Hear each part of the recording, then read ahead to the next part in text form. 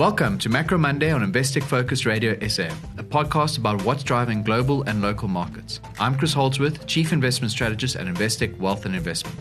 Every Monday morning, I'll update you on key developments from the past week and what you need to know about the week ahead.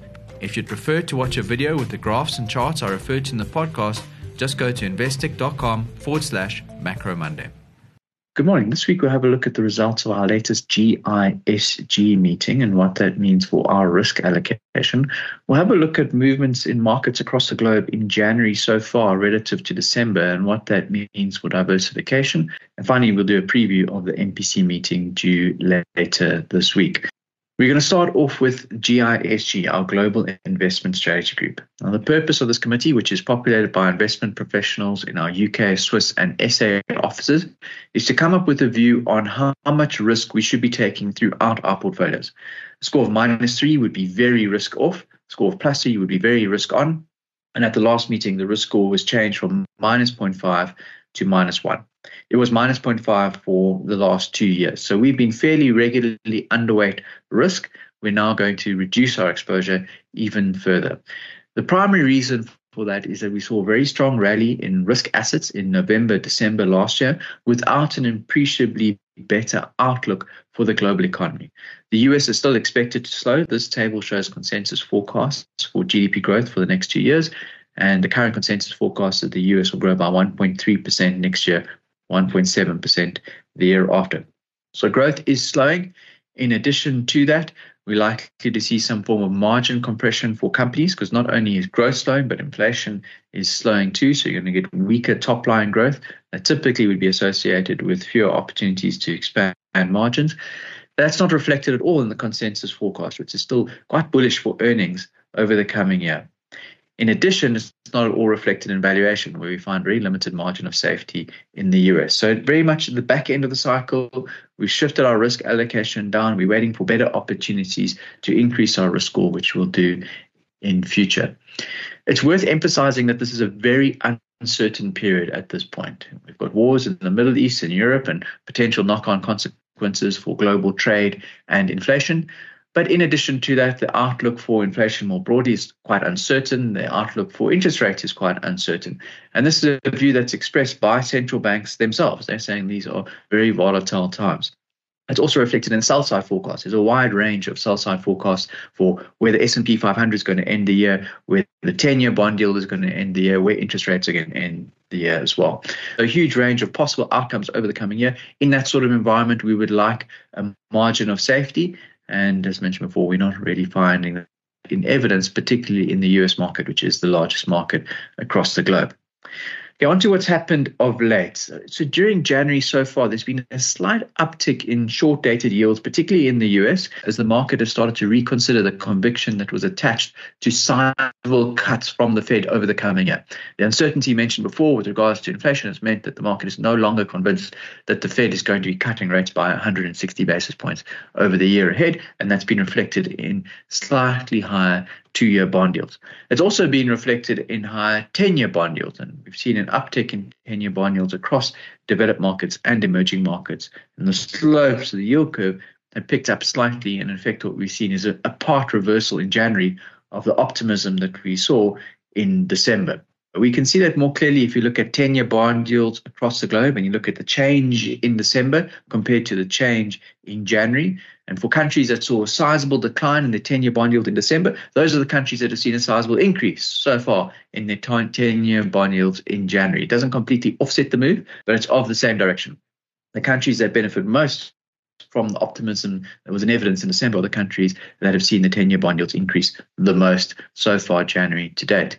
And it's not just in 10-year bond yields. We've seen a similar move in currencies. The currencies that were stronger in December are those that have been weakest so far in January.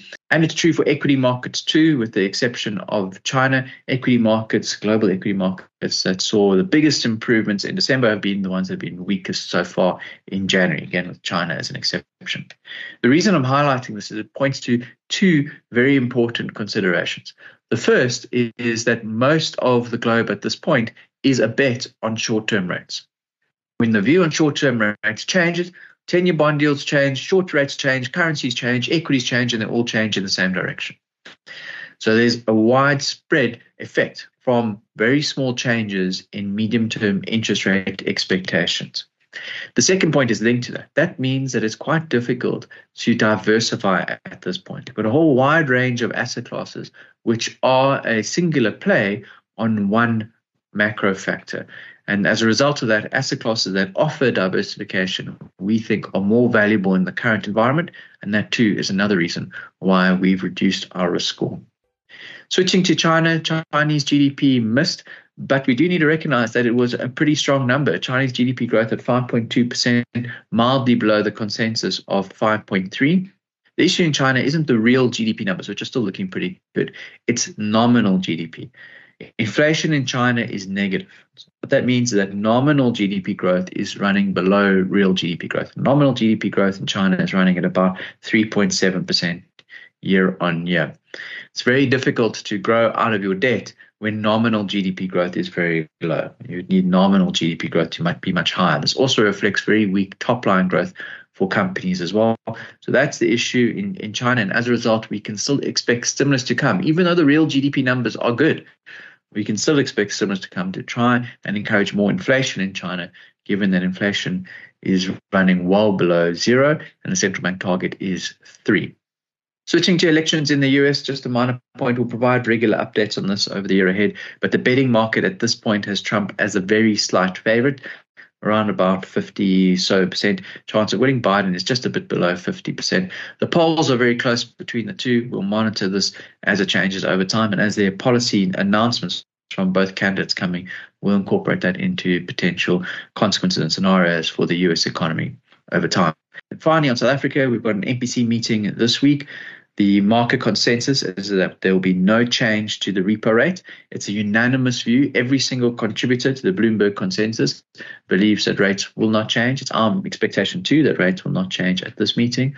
The market is pricing in around about 325 pip cuts from the SARB over the year ahead starting in June. And there is an inconsistency with the US expectation. The market is pricing in more cuts from the Fed and for them to start sooner than the MPC. So there is this disconnect between the two. We think that the market is still underappreciating the ability for the SARB to cut over the coming year. But having said that, it's extremely unlikely that they will be cutting this week. And we will provide more updates over the year ahead. But we're of the view that they're likely to cut by around about 100 basis points over the year ahead rather than the consensus of 75 at this point. And that's where we're going to end for this week.